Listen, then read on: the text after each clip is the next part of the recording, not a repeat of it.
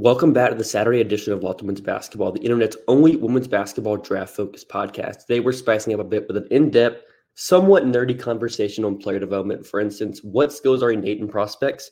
And on the opposite end, what skills are teachable? We'll talk about all of that and more on this episode. Locked On Women's Basketball starts now.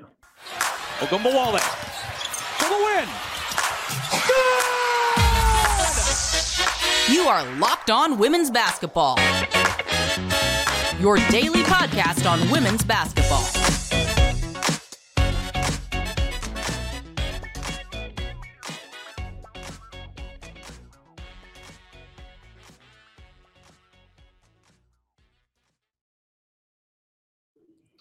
Welcome. You all to basketball. Thanks for making us your first listen every day. We are free and available wherever you get your podcast and on YouTube. My name is Nick Cruz. I'm your Saturday host covering the WNBA draft and prospect scouting. I'm joined by my co-hosts M. Adler and Lincoln Schaefer. M covers the WNBA with a focus on player development and the game within the game. Lincoln is our biomechanics guru and contributes to our WNBA draft coverage at The Next. This episode is brought to you by LinkedIn. LinkedIn Jobs helps you find the quality candidate you want to talk to faster. Post your job for free at linkedin.com/LockedOnNBA. That's linkedin.com/LockedOnNBA to post your job for free. Terms and conditions apply. So with this episode, I'll turn over to you, Em, to explain the overall purpose and the idea behind covering this topic on today's episode. Yes, of course. Welcome to Locked On Women's Basketball, the only podcast where 1.5 of the podcast hosts know what's going on, and the other 1.5 are just along for the ride. I'm going to open today's episode by asking a question that technically has nothing to do with women's basketball, which is, Hunter and Lincoln, what do you think are some general human abilities that AI simply cannot be taught? I think for me, the first things that come to mind, and I think some of the things that have been pretty prominent when, we have these philosophical debates are, a true sense of creativity. I think that's one of the key things that separates man from machine.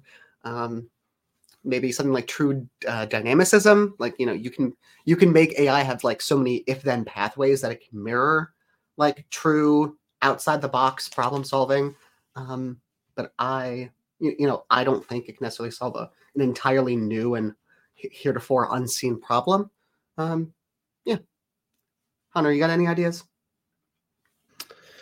Man, so just in general, I think from a scouting standpoint, you'll say there's just some stuff you can't measure with stats. And I think similar to AI, there's just stuff like, how good of a communicator are you? How can you relate to people? I think that's just some things that you really can't measure with AI in general. So I think with scouting, there's stuff that, can't measure on a box sheet. There's some players that just do stuff that is valuable. There's some players in WNBA that don't provide a lot on the court, but they're still on rosters from that instance. Lincoln, what do you think? Yeah, my first thoughts here are like emotion. That's obviously one of the things that separates man from machine, and sort of a competitive drive. You can't measure heart in a way that makes it so that you can implant that into a machine. Those are my first two thoughts. Truly, ChatGPT can't have that dog in him. Exactly. Yeah. Yeah, I think one thing, Lincoln, you mentioned to me before the pod was the idea of having idiosyncrasies and especially heuristics. I think that is actually somewhat key, and that's not to get like too outside the box nerdy on this, but I think that's sort of one of the things that I think a lot of sort of intersection between psychology and logic in terms of the study of and sort of evolutionary biology doesn't have like a concrete answer for why it works, but it just does is, the human instinct to have these sort of heuristics. They help us survive in the wild, but they hold up so well in situations that would otherwise you'd think you'd want a sort of more, let's say like rational mindset and sort of open thinking for.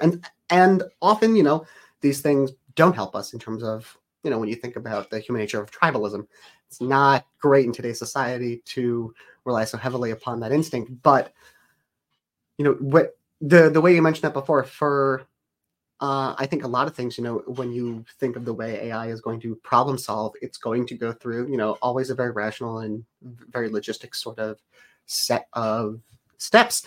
And I think the heuristic and the human instinct to that combines a lot with what I was saying before about dynamicism, in terms of, being able to solve these new problems that haven't been seen before.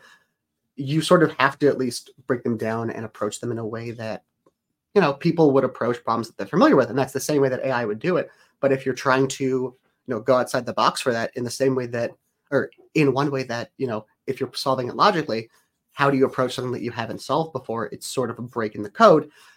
The human instinct towards heuristics is to relate it to something that we've seen before, even if that's really not accurate, but that's at least a way in.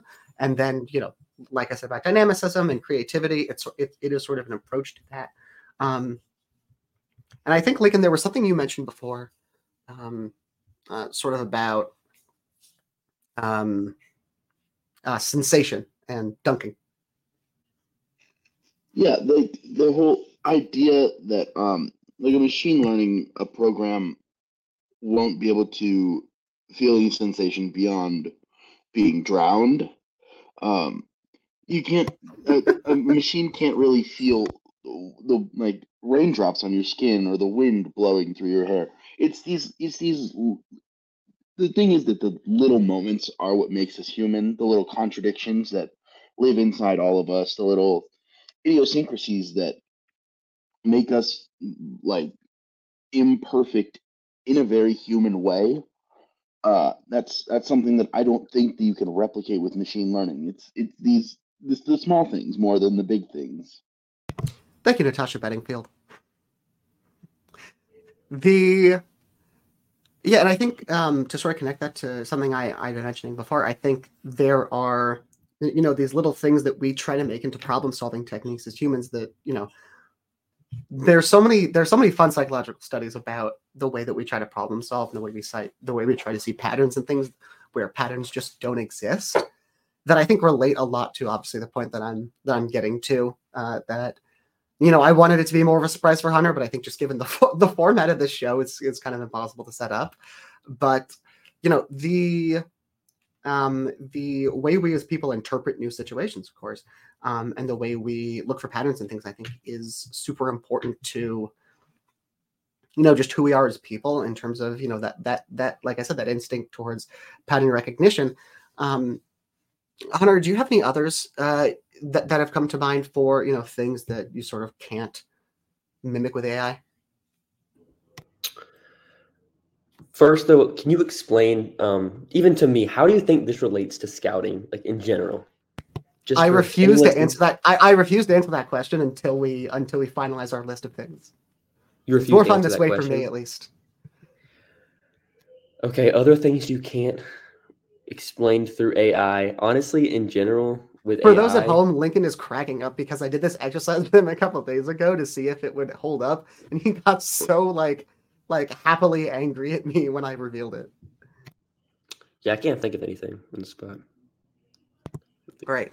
Yeah, so these are pretty similar to the ones I think Lincoln had the other day. So coming up after the break, I will reveal the answer to why I've asked this question.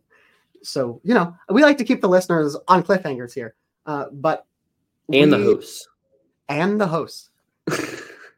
But I think we have a pretty good set of things that, are limits for what we can teach AI, and that is creativity, true dynamicism, ability to interpret completely new environments, relation and communication in that sort of soft people skill kind of way, emotion and sensation, having that dog in them, that sort of competitive drive, and the ability to follow heuristics and have idiosyncrasies.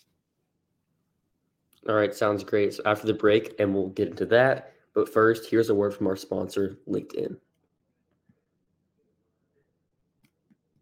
At the start of the new year, every small business owner is asking themselves the same question: what's the one move I can make that'll take my business to the next level in 2024? LinkedIn Jobs knows that your success all depends on the team you surround yourself with. That's why LinkedIn Jobs has created the tools to help find the right professionals for your team faster and for free. Hiring is easy when you have that many quality candidates. So easy, in fact, that 86% of small businesses get a qualified candidate within 24 hours. So small businesses rank LinkedIn Jobs #1 in delivering quality hires versus leading competitors. Post your job for free at linkedin.com/LockedOnNBA. That's linkedin.com/LockedOnNBA to post your job for free. Terms and conditions apply. Around New Year's, we get obsessed with how to change ourselves instead of just expanding on what we're already doing, right? Maybe you can finally organize one part of your space and you want to tackle another. Or maybe you're taking your supplements every morning and now you want to eat breakfast too. Therapy helps you find your strengths so you can ditch that extreme resolutions and make changes that really stick. If you're thinking of starting therapy, give BetterHelp a try. It's entirely online, designed to be convenient, flexible, and suited to your schedule. Just fill out a brief questionnaire to get matched with a licensed therapist and switch therapists anytime for no additional charge. Celebrate the progress you've already made. Visit betterhelp.com/LockedOnNBA today to get 10% off your first month. That's BetterHelp, HELP.com/LockedOnNBA.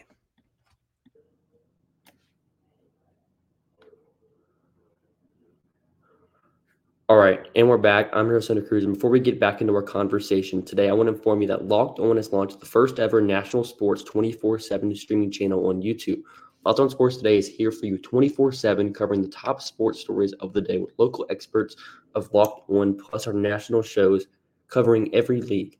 Go to Locked On Sports Today on YouTube and subscribe to the first ever national sports 24/7 streaming channel. All right, so I'm going to swing it back over to you, Em, to kick us back off with this conversation. Right. So to reiterate the list one more time, the things that, I think are the limits of AI, that we think are the limits of AI, are the ability to have creativity, true dynamicism, and interpret entirely new situations in, novel ways, to relate and communicate in the way that people do, to have emotion and sensation, to have a competitive drive, and to follow often to a fault, follow heuristics. These are the things, Hunter, these are the only things that we as coaches cannot teach prospects. Everything else is teachable. These are the things that cannot be taught. These are the things that I think we would call X factors when we aren't having this sort of very strange academic framework around things.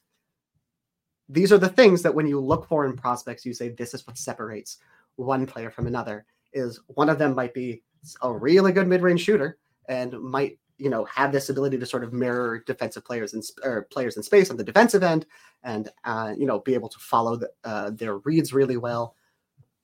Maybe they're a good cutter. These are the things, those things can be taught.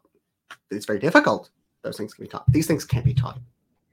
So I have one question to follow up that. So you say competitive drive, dog factor. So those are like two things that you view as being unteachable or extremely hard to be teachable. Mm-hmm. How does something like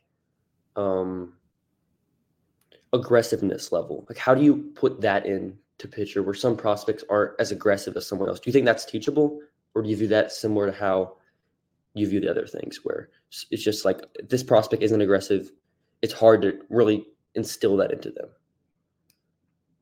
I can take that one. I think it's honestly a little bit different. Aggressiveness, I think what I would say here is almost a heuristic, but not quite.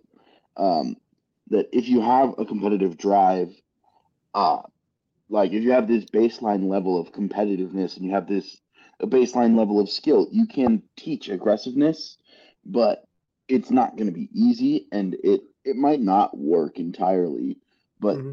That is something that I think you can do.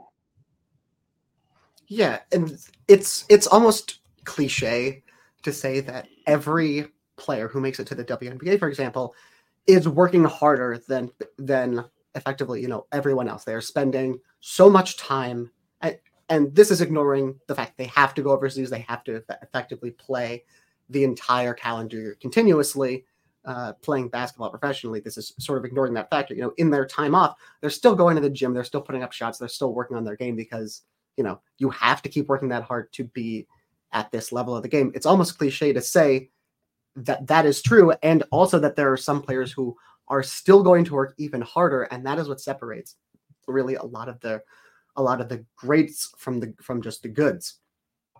And I think that is something that you can't teach. You can't teach the either the love or the drive that it takes to put in that extra work. You can't teach the sort of competitiveness that, fuels someone almost to a fault.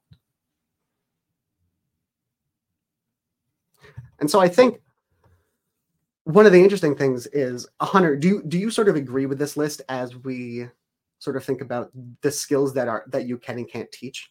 At least sort of in a vacuum. Obviously, we don't have as much time in the W, and we don't have as much advancement in terms of what our sort of personal coaches, what our player development groups can do in terms of what we can teach. But do you see the broad outline here?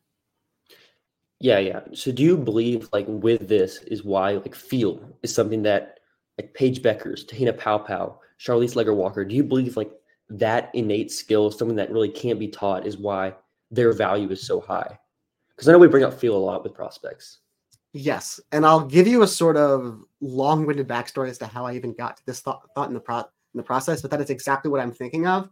And while I tell you the story, I'll tell you in advance, and for the listeners at home, they can sort of try to figure out where this is going. What triggered this for me was a couple of guards who are current freshmen, so in the 2027 class, trying to compare them and why, one might be insane, but the other one might be a tick ahead of them in terms of projection for now. So the sort of academic rationale for how I got here was, I've been thinking for a while, for those of you who have read Spaced Out by Mike Prada, it's a fascinating book around how the game of basketball effectively went from where James Naismith had it to where it was in the 90s, and then how we got from the 90s, the early aughts, to the explosion of three-point shooting and player development and skill development and X's and O's that brought us to the era we're in now, where there is a new offensive rating record set basically every month. So I've been thinking for a while about a chapter in which he writes about how the majority of skills that make up playmaking are actually extremely teachable, contrary to decades of accepted fact in coaching. They just take a lot of very specific and intense training to develop because they're these sort of base cognitive processing skills. One of the examples he uses is he lays out this very complicated sort of playmaking process that has to be gone through by a player on the Lakers who's like a tall and stocky guard. They sort of drive into the paint and they draw help and they're falling out of bounds and they make a read to the weak side and they sort of stare down the defensive player who's zoning up the weak side. They look them off and they fire sort of like a sidearm whip pass to the correct player by manipulating the defender to generate an open three. And the punchline of that basically is, this is such a complicated read. I bet you thought I was talking about LeBron. No, this is Taylor Horton Tucker, who at the time was like a rookie. And the point of that is that playmaking is so teachable. Taylor Horton Tucker still, he's not LeBron. He's a solid NBA player, in spite of, let's say, what Lakers fans wanted him to be in trade talks for a while. But, the ability to coach a player up like this is, there is so much like cognitive ability that we now know that you can teach someone and really develop that playmaking with. And I've been thinking about that a lot since I read it, because I found a lot of it fascinating, but it always felt like there was something a little bit off from me, that it just seemed off, that the idea that all playmaking ability seemed theoretically teachable. And that was in the back of my mind when I watched from last week, Notre Dame Syracuse. Each of Syracuse's first two possessions end with a Hannah Hidalgo steal. By the end of the first 3 minutes, she's had 3 steals, and you could say she caused a fourth. How she got them to me is insane. She's not just an unbelievable point of attack passed in the way that Nika Mule is. She has an unbelievable ability to be a point of attack passed like Nika Mule. She also plays balls from behind like Sue Bird, and she also has the ability to, defend drives, not necessarily with the same physicality, but in the same way as Tamika Catchin. Truly, this is a player that we have never seen before defensively. Her first steal of the game involves Deja Fair basically giving a little hezzy and blowing by her off the dribble. But as soon as Hidalgo realizes that Fair is going to get by her, she basically wraps her hips around the angle that Fair is getting by her so that she's instantly playing Deja Fair from behind, and then pokes the ball away from behind the way that Sue Bird, got so many steals. The processing it takes to do that means basically by the time that your hips are even with Fair's, when she's getting by you, you already have to realize that she is going to get by you and immediately adjust your thinking to try to optimize your pursuit angle to have this really tricky wrap around the hips. This all happens in basically a millisecond. The second one is more straightforward, but possibly more insane. She closes out to Georgia Woolley in the corner. Woolley starts driving sort of laterally against her towards the middle of the paint.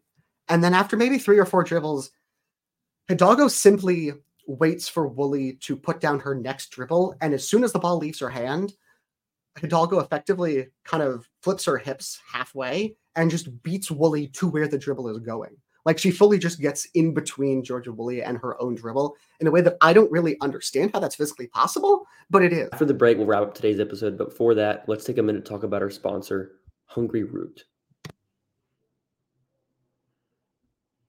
Trying to eat a little healthier in 2024, Hungry Root is here to rescue you from short-lived resolutions by making meal planning easy and nutritious. Build healthy habits that won't disappear by February with Hungry Root. Hungry Root is the easiest way to get fresh, high-quality food delivered to your door. They've got healthy groceries and simple recipes all in one place. Take a fun, short quiz, and Hungry Root will get to know you, your goals, and how you like to eat. They'll ask what flavors you like, what kitchen appliances you use, and more. And then they'll keep your needs and preferences top of mind and start building your cart with delicious recipes and all your grocery needs for the week. The best part is Hungry Root follows a simple standard. It's got to taste good, be quick to make, and contain whole, trusted ingredients. Spend less time planning and shopping and cooking, and more time enjoying and eating healthy food that you'll actually love with Hungry Root. Right now, Hungry Root is offering Locked On listeners 40% off your first delivery and free veggies for life. Just go to hungryroot.com/lockedon to get 40% off your first delivery and get your free veggies. That's hungryroot.com/lockedon. Don't forget to use our link so they know we sent you. Crazy it is. In spite of all these things about Hidalgo that, not only make her such an insane prospect on this level, she's averaging right now genuinely 25, 6, 6, and 6 on 50, 40, 80 shooting. That's not a joke. She's doing this on 30% usage too. But even given that, why I think we would have some degree of confidence, all of us, in personally having full Wiley over her if, every player were draft eligible today. And I was also thinking about the sort of insane level of preternatural ability and spatial relations and processing it takes to do sort of all of these things. And why we're lucky with full Wiley, as we mentioned, that she's with a coach in Dawn Staley, who is probably sort of the best possible coach to be playing for when you have full Wiley skill set. And the issue is you just sort of like have some lapses a bunch of times and you sort of make these mistakes that, need to be reined in. And I think, we obviously think super highly of Dawn Staley as a teacher. And that's when I realized, but Hunter, I'll actually ask you, why would you have full Wiley over Hidalgo right now? I think with full Wiley, I think that she's a little bit taller. That's one thing. Outside of that, I think full Wiley is just an even greater athlete to like an exceptional degree of the vertical athleticism, what she can do in that way. And I think with full Wiley, it's just a matter of if she shoots, she's a generational, like we're talking about she's making our top prospects of all time list. If she shoots at a high level. And I just think with full Wiley, there's a little bit more versatility. I think she can probably slide down a little bit more. What we talked about with full Wiley on I think it was an earlier episode was that she is an elite shot blocker for a guard, something that we really have never seen. And I think with what she can do, her elite processing ability, it's actually gotten closer for me. Like I think there's a case for Hidalgo. And I think for sure. Hidalgo has definitely like surprised me. I was high on her coming to the year, but I don't think anyone expected 25, 6, 6, and 6 in any imagination. And this is a freshman version. Can you describe for me, however sort of briefly your summary case would be, if someone's looking at their stats and someone sees maybe, let's say the Hidalgo game against Syracuse, not her most efficient game from the field for shooting. Why would they look at Phil Wiley's stats? What is the simple answer you'd give them as to why, in spite of those things, Phil Wiley is on the same level, if not a little bit higher? What can't you get from the tape? Not from the tape, but what can't you get from those stats? What you can't get is that Phil Wiley's playing with a team of WNBA players alongside her.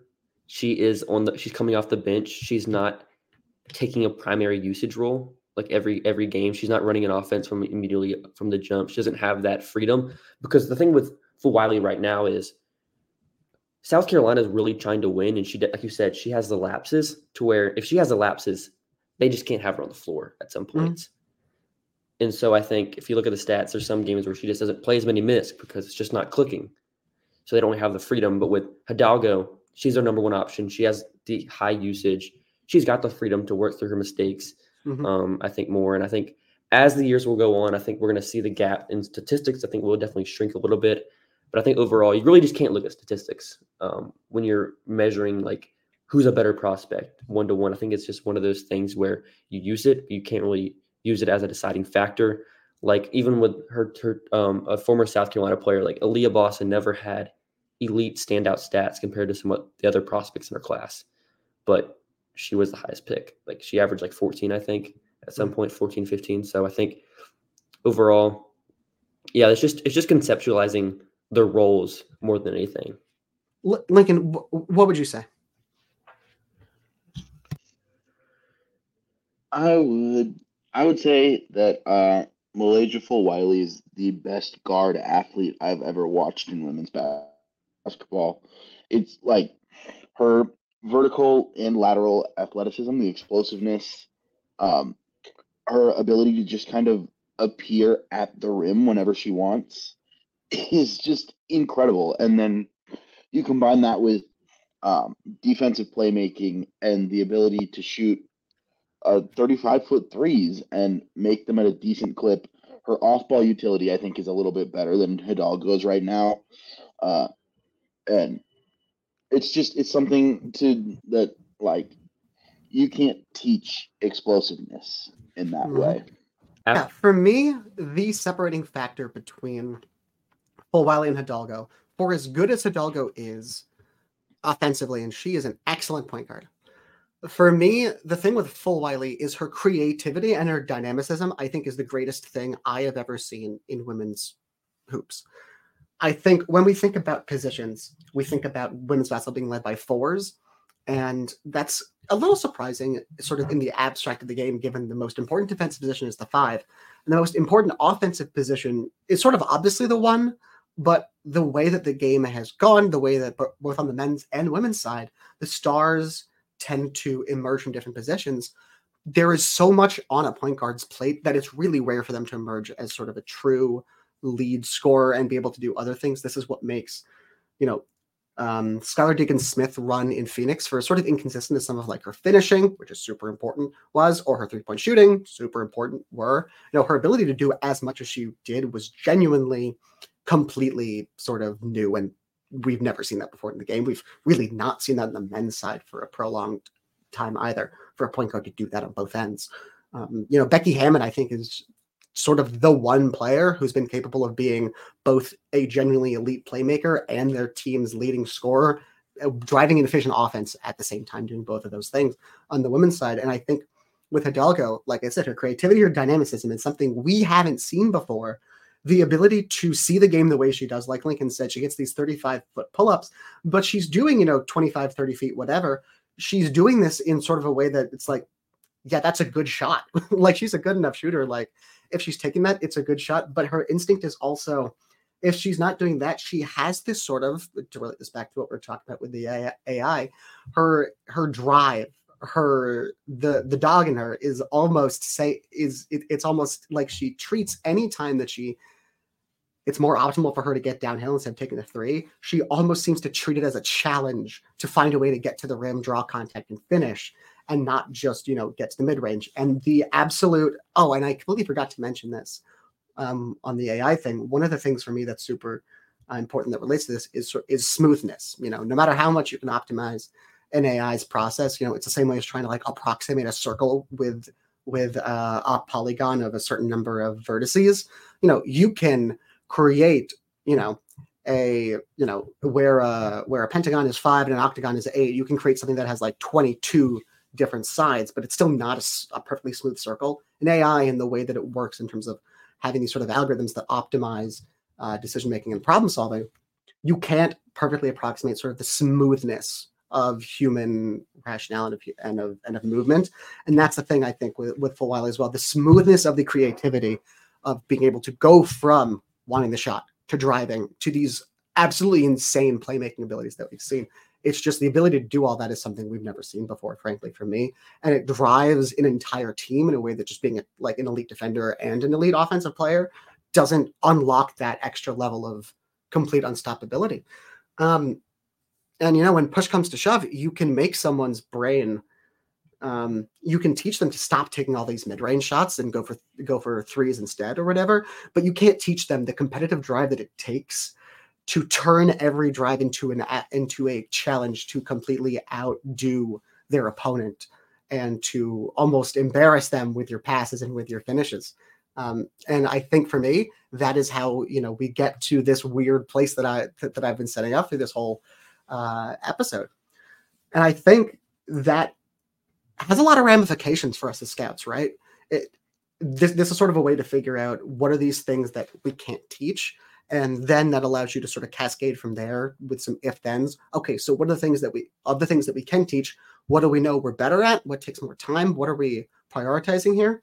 But I'm also thinking, Hunter, both Hunter and Lincoln, when you're looking at players to scout, if you're not necessarily approaching it from this whole thing that we've been doing the past half hour, but if you're approaching it from the perspective of, what are the difference-making things that, some players have innately? I think we have a solid list here. How do you try to measure that?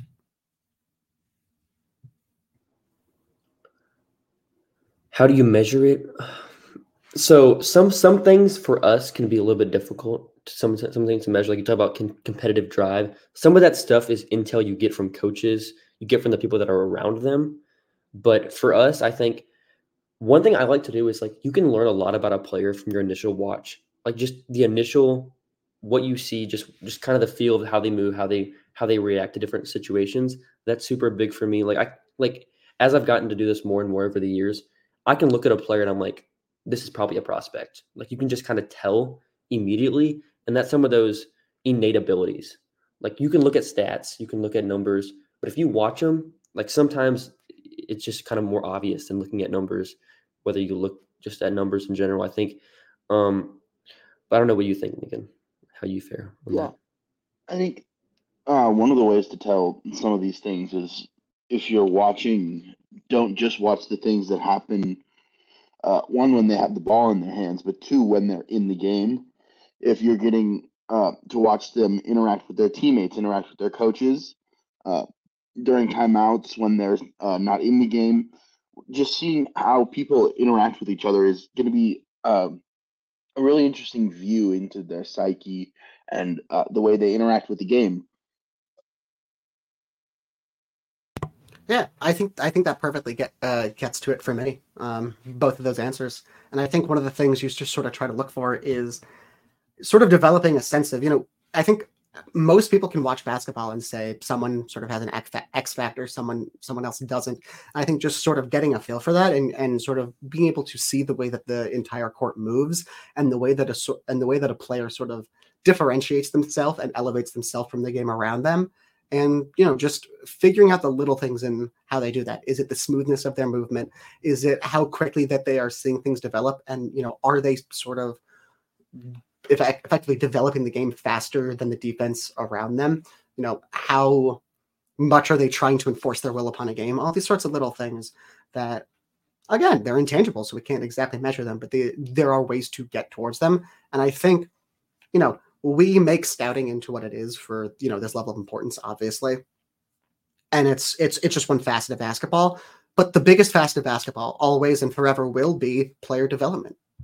And knowing these sorts of things off the cuff, saying, yeah, these are the things we can't really develop, allows you not only to focus more on the things you can, but allows you to sort of, when you're assessing adding a player to your system, figuring out the player dev arc within the system of a player you're working with, this allows you to sort of build around that, at least having this sort of framework and approaching it from this perspective.